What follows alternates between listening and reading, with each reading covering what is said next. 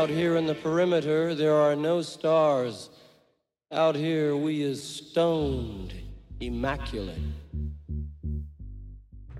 Thank you very much. Hello, welcome. This is David Eastaugh. This is the C86 show. A little bit of a different one because this is featuring some of the interviews I've done recently, including a photographer called Bob Mazza, who has a book that has just come out with an introduction by the one and only Will Self. It is out on Unicorn Publishing, and this is the interview. And this is I'm just going to play the whole thing actually. But after our short introduction, I started talking about one particular picture in the book, which was taken in the early 80s at a festival or fair, as they used to be called, in East Anglia. And I was asking Bob where this was. This was Bob's reply. Bob, it's over to you.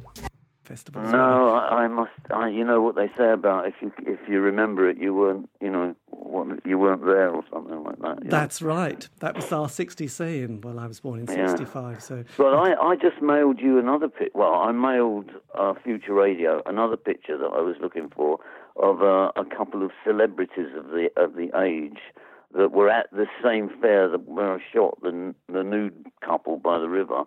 And that's Bruce Lacey and Jill. I don't know whether you've ever heard of them. Well, yes, I did a very good interview with Bruce quite a few years ago now. Yeah. So yes, I sort of and they are legends, aren't they? So, yeah. Well, there's a shot sitting in your email somewhere in Future Radio now of those two that I've never shown to anyone. Blimey, O'Reilly. So look. As we sort of vaguely potter down to the world of that is nostalgia, are you able just to give us a little bit of a background to your own sort of photographic kind of world and how it all sort of developed and happened? Yes, I am. So my it all kicked off for me really, and I came from a kind of half arty family. My mother's half were kind of quite into the arts, and one of my uncles was a photographer in Manchester before he became a clothes seller in Manchester.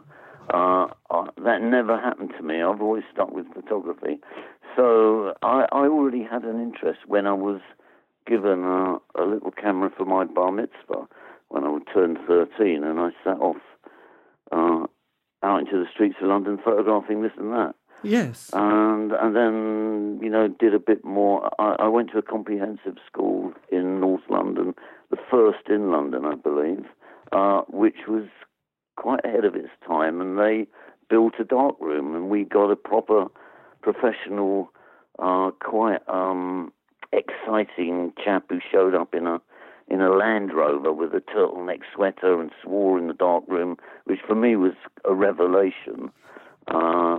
Like an ordinary bloke, he wasn't a teacher. He was quite inspirational.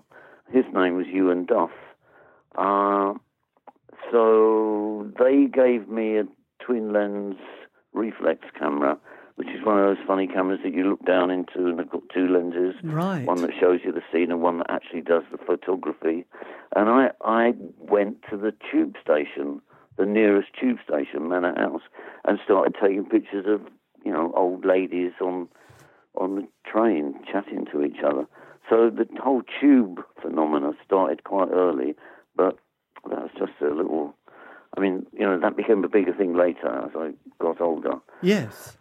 So, this was kind of... And I was just going to say, this is kind of the early to mid-60s that you were sort of... Yeah, 1963. 63, a fine year. Yeah. The Summer of Love had not quite happened. But you were you also drawn to that kind of wonderful world that was the sort of hippie counterculture that we all... I was a Beatles fan, I had a Beatles haircut. I've still got it, actually, what's left of my hair.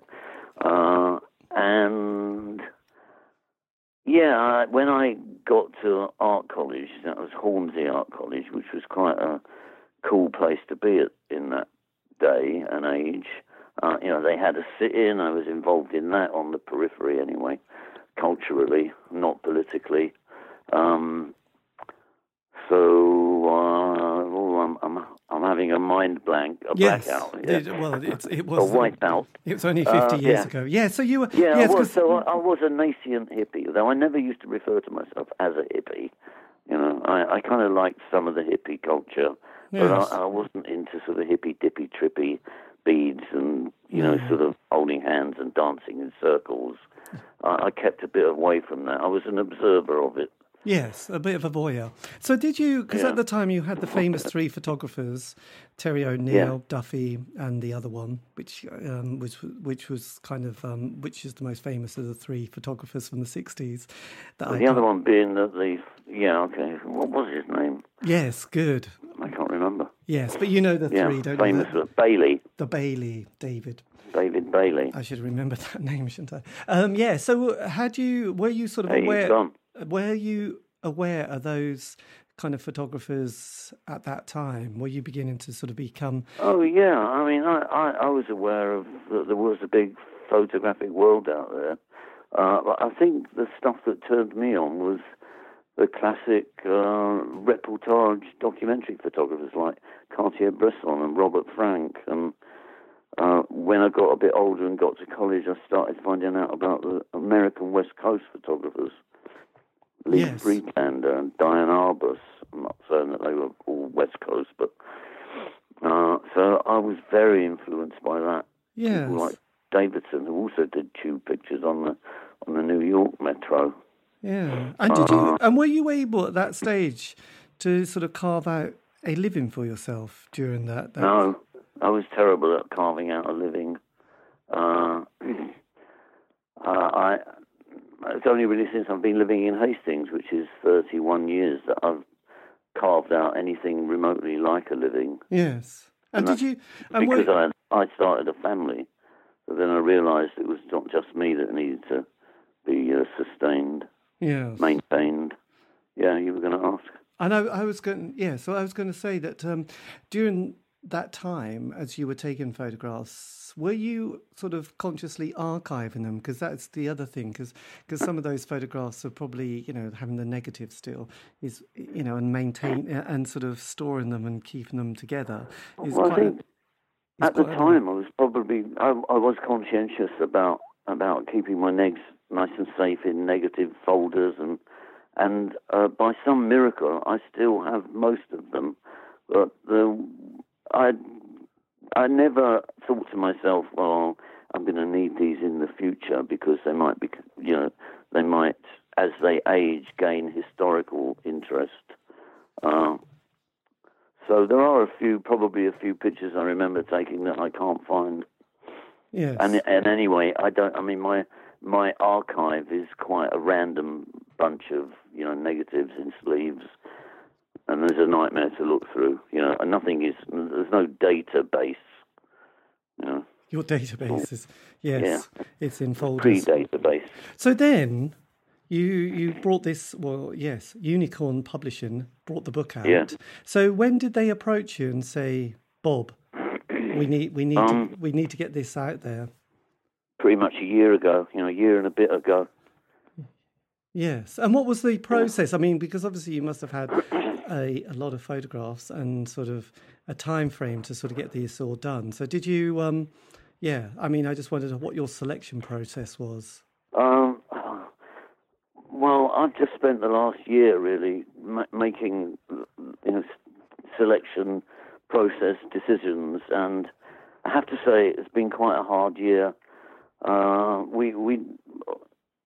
Unicorn decided that it would be a good idea to do a sort of retrospective thing, because initially I'd wanted to reprint the Underground book, which has been hugely successful, but they thought it might be a good time to a good opportunity to look at my archive collection. So that's what I've been doing for 12 months, really, putting the book together by looking for pictures I knew I'd taken. I didn't know exactly where I'd stored them.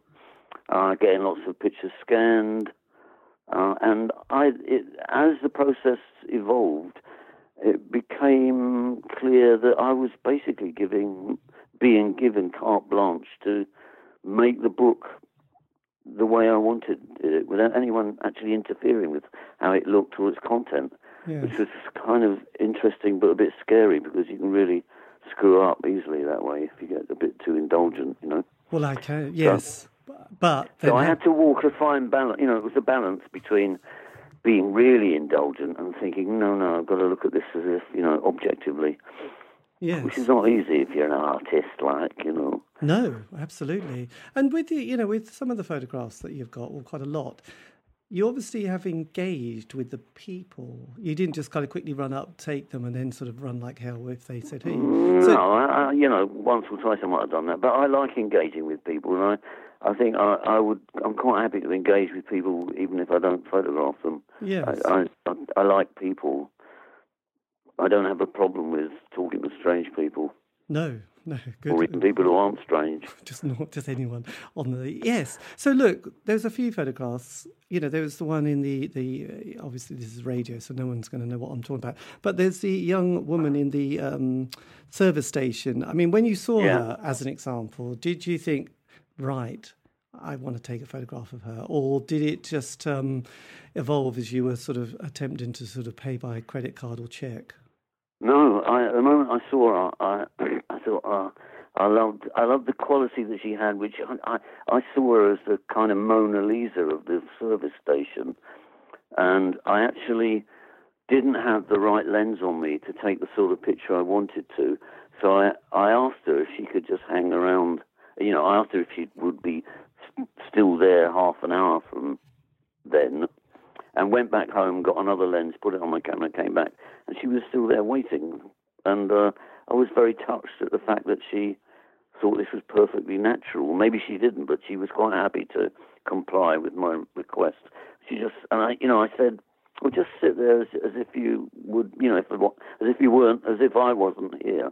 Yes. And she gave me what I think of as quite an enigmatic look. And I loved all her adornments, like the piercings in the lips and the beautiful tinted hair, and the whole thing of this rather attractive creature in this environment, which is all about, you know, saving money on Shell fuel and please your car and cigarettes in the background. Yes. I liked all of that. It was, yes. I mean, but mainly I like the way she's looking at me.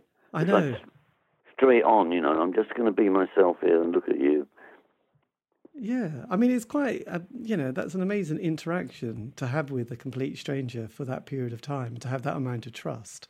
So, yeah, I was just I've always been curious, because often taking photographs, it's with people I know. So there is this sort of... So there's I probably wouldn't have many photographs I've taken of people that I didn't know that I had to have that kind of interaction with, which was a slightly different thing. So then, just skipping ahead, you've got... I'm quite non-threatening, that's the thing. I've learned, because I'm a little chap, I've always been a little chap, I'm getting smaller as I get older now. I'll soon be the same height I was when I was 12, I think. Anyway, so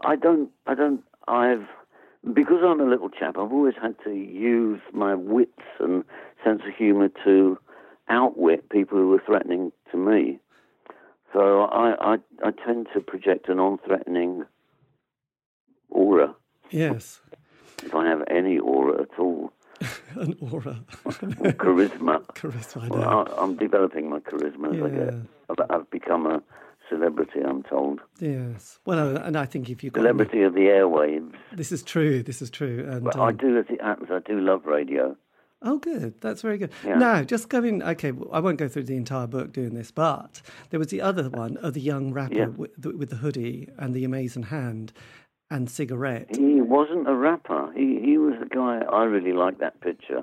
I know, it's an amazing... It is. A lot of people have tried that pose. A lot have failed, haven't they? You've captured it, haven't you? You know what I mean, though. Well, it's there, isn't it? You've done it.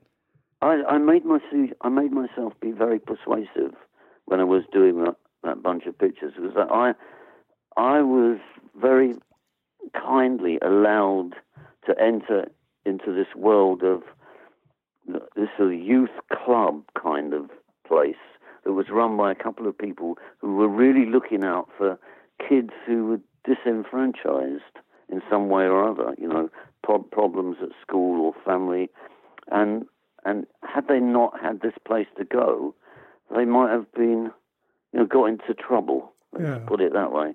And some of them probably did get into trouble anyway. But I was really, I felt privileged that they gave me a whole year to spend there whenever I wanted, just shooting pictures. Yeah. And this is one that came out of that year. I really like it. I know, and it's got Done with a ring flash. That's why it's got that sort of halo around the image. the halo. So that's yes, it's bizarre. It is kind of extraordinary. It's so three-dimensional. I think that's the thing that slightly sort of jumps out as well.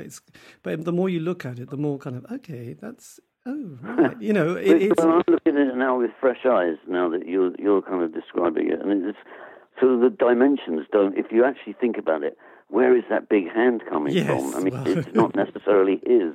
I know. It's only because you assume it is. Yes. By the way, it was his. It was his, thank God for that. But yeah, so then going to the beginning, how did you manage to find or get Will Self to write the introduction? Because obviously that's quite a nice little. That's something that you would feel chuffed to have. Having there's not many writers that you think, oh yes, Will Self, he'll do.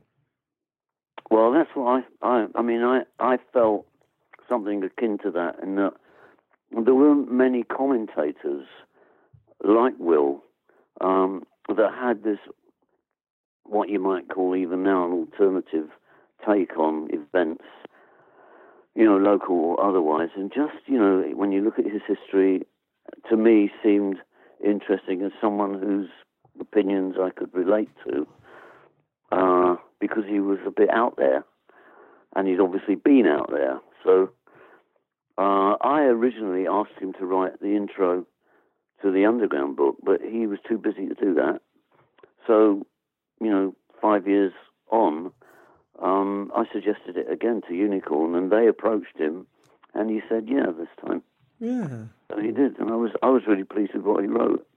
It's kind of funny and cultural and intelligent. I liked it. Well, having somebody like him sort of being able to sort of, give it the sort of, it's a nice way to sort of frame it, isn't it? Yeah, it's another. I mean, it is like it's another. It's a commentary on the pictures that I don't think I could get anywhere else. Yes. No, you wouldn't. It would just be something that, I don't know, it'd be meaningless, but with Will Self. So just lastly, sorry, Bob, because it's it's a fascinating book, and there are so many pictures that that you just keep coming back to. Just last one, which I'm fascinated by, is Alice, the woman who's looking at you side on. And again, she's quite young, long hair, and has just that sort of almost the Mona Lisa look again, hasn't she? Yeah, you have something there. That is my daughter, Alice. So, and that was taken a few years ago. She's still gorgeous, but older now. Yes. And now she's a biochemical engineer. So at the time she was still at uni. I do like, I've never been what I call myself a portrait artist, a portrait photographer. Whether I'm an artist or not is another matter. But I do like, as I get older, more and more taking pictures that are very straight portraits of human beings, whether I know them or not. Yeah. So I love that picture because I love the eye contact in it, especially, and the light coming through the hair, and that was just taken at home. After she just walked into the room. I mean, it wasn't set up or anything. It was just, I thought she looked great, and the light was beautiful. And it was, it just captured a willful... And she's great. She's amazing. And then, okay, this is definitely the last one then. The charcoal burners, the two chaps looking... I like your selection, actually. They're quite unlike any other selection that anyone's come up with yet. Yeah, okay. Well, I mean, these guys are amazing. I mean, and something that I've only stumbled upon once in my life, but I think it looked like a disused sort of charcoal burning area. But these two are there, and they're looking happy. Well, I don't know, actually. But so how did you... the one with the cannabis T-shirt's looking happy. The other guy with the shovel's looking a bit stressed out. Yes. But he also has an earring. So, I was sent there to shoot some like office pictures, check presentation, speech pictures, and I can't remember whether I was meant to go outside round the back and see where the actual furnaces were. But when I got out there, I was shocked actually, because it was so medieval. Yeah. If you put those guys in sacks and pointy shoes and that sort of stuff, they wouldn't have been out of place in that setting. Yes. And actually, that picture, funnily enough, has been on my wall for a long time before I thought about it as being an interesting picture. It's just I kind of liked it, and then suddenly I thought, I wonder whether I've still got the negative, Yes. And I was able to find it, and when I printed it, actually when I saw it on screen, I was quite staggered myself. It sounds terribly big-headed, but I thought it was a very interesting document of something that's happening now that looks like it could have been going on 250 years ago, Well, absolutely. I had no idea what time it was that you did this photograph, but it was the fact that there's these I think there's about 4 of these kind of burners, and one is slightly 1, 2, chugging, 3, 4, 5. and there's and the light is coming through those trees in an autumnal day, and it just looks like on one level it's probably a lovely job, and another it's probably not a job that I think. It's probably a summer job when you're young, but not one, just thinking, this year I'll mostly be shoveling charcoal. So, yeah. I don't even know whether he was shoveling it. I mean, he had a shovel, I think, probably to pile up the dirt around the base of the furnaces or the burners, but I reckon all that stuff is thrown in by hand, Oh, even better. My God. Yeah. Splintertastic. So, Bob, look, last question. Splintertastic, exactly what I was thinking. I know. So they wouldn't wear gloves. I hate splinters, but I'm very good at removing them, actually. Yeah. Well, they're the sort of thing that you can't really make much of a story about, can you? People are very unsympathetic with a splinter because they can't see it, but it's really irritated. And for some reason or other, I think it's because I'm into optics. I've got my little magnifying glass, and I'm very steady. My hand is steady. I could have been a surgeon. Excellent. Splinter removal surgeon. Yeah, well, that's good. Well, someone's got to. But lastly, what would you say to an 18-year-old self starting out in that kind of world that is the creative arts? What would I say? I mean, I always find, that, what will be, really. That there's, if I was myself and then someone, like when I was approached by anyone then who said, "Oh, I think you should leave college and go straight into being an apprentice or a photographer's assistant," I would say, "Well, that's just what I'm not going to do," But my advice for a long time to students who were leaving college and wanting to get into photography was, don't try and be a freelancer straight off the bat. It's bloody difficult.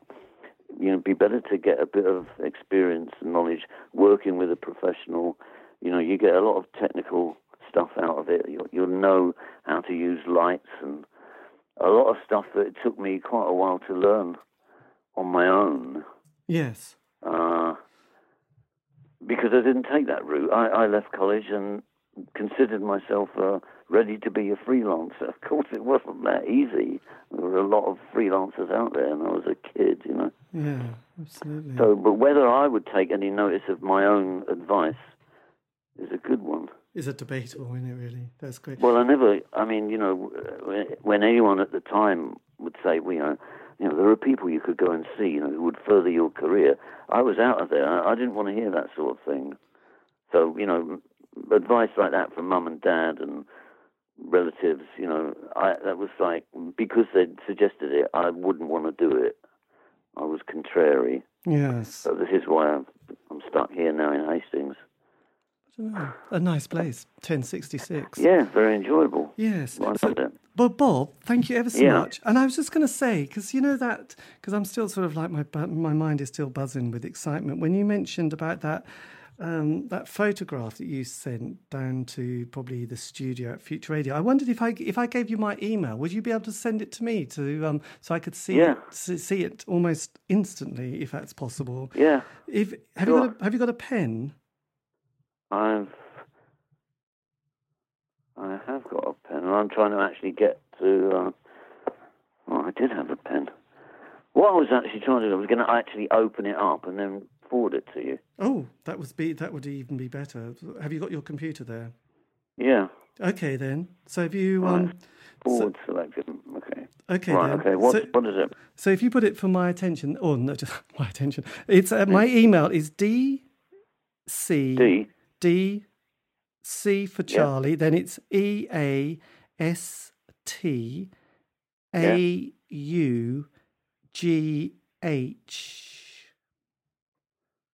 DCEASTAUGH. Yeah. So basically, I know that doesn't sound really good. That's David Charles, and then it's my surname Eastor. So I put it DC and then Eastor. So Eastor, that's a nice name. Yeah. So, but there's no East of where? Yeah, probably east of. Is that a joke you get all the time? East of Hastings, I think. So that's Yeah. So you got that DC. Got that bit. At Gmail.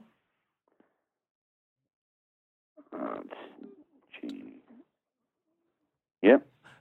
.com. There you go. So yeah, I'd love to see that picture because, like I said, I mean, Bruce died a few years ago, and I didn't realise that. And I only just started in my sort of exploratory thing I've been doing here, trying to find out where these pictures were taken. Yes. I realised that he had, obviously. So have you hit send? I am hitting send, and I'm sending it to you as a large file. It's not the same, it's not the actual size, but it would take too long to send. So it's still big enough to look at and make a little print from it. But what I'll do, blimey, here you go. What I'll do is send you a little clip. Wowza, that is beautiful. Jesus. So you got that now, have you? Isn't it wonderful? Oh my God, Jill. So what happened? No, I don't mean the picture, I mean the technology. Oh yeah, the photograph's stunning. Jesus, that is stunning. That is amazing.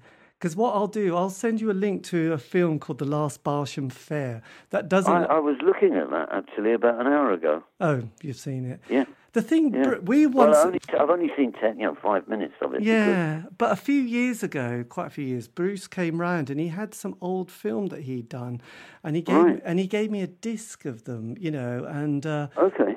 And he said, and which was fine. He said, don't put them on the internet or anything, which I haven't, and I'm not planning to either. But I would almost love to, occasionally show people because he was a really great archivist. He archived everything, so he's got loads of stuff. He gave me a few posters that he did, and this looks like one of the festivals that he did when he was. Yeah, that's amazing, Bob. That is an amazing picture. So when you were there, did you just take the one picture? No, well, of him and Jill. Yes. But I mean, I didn't.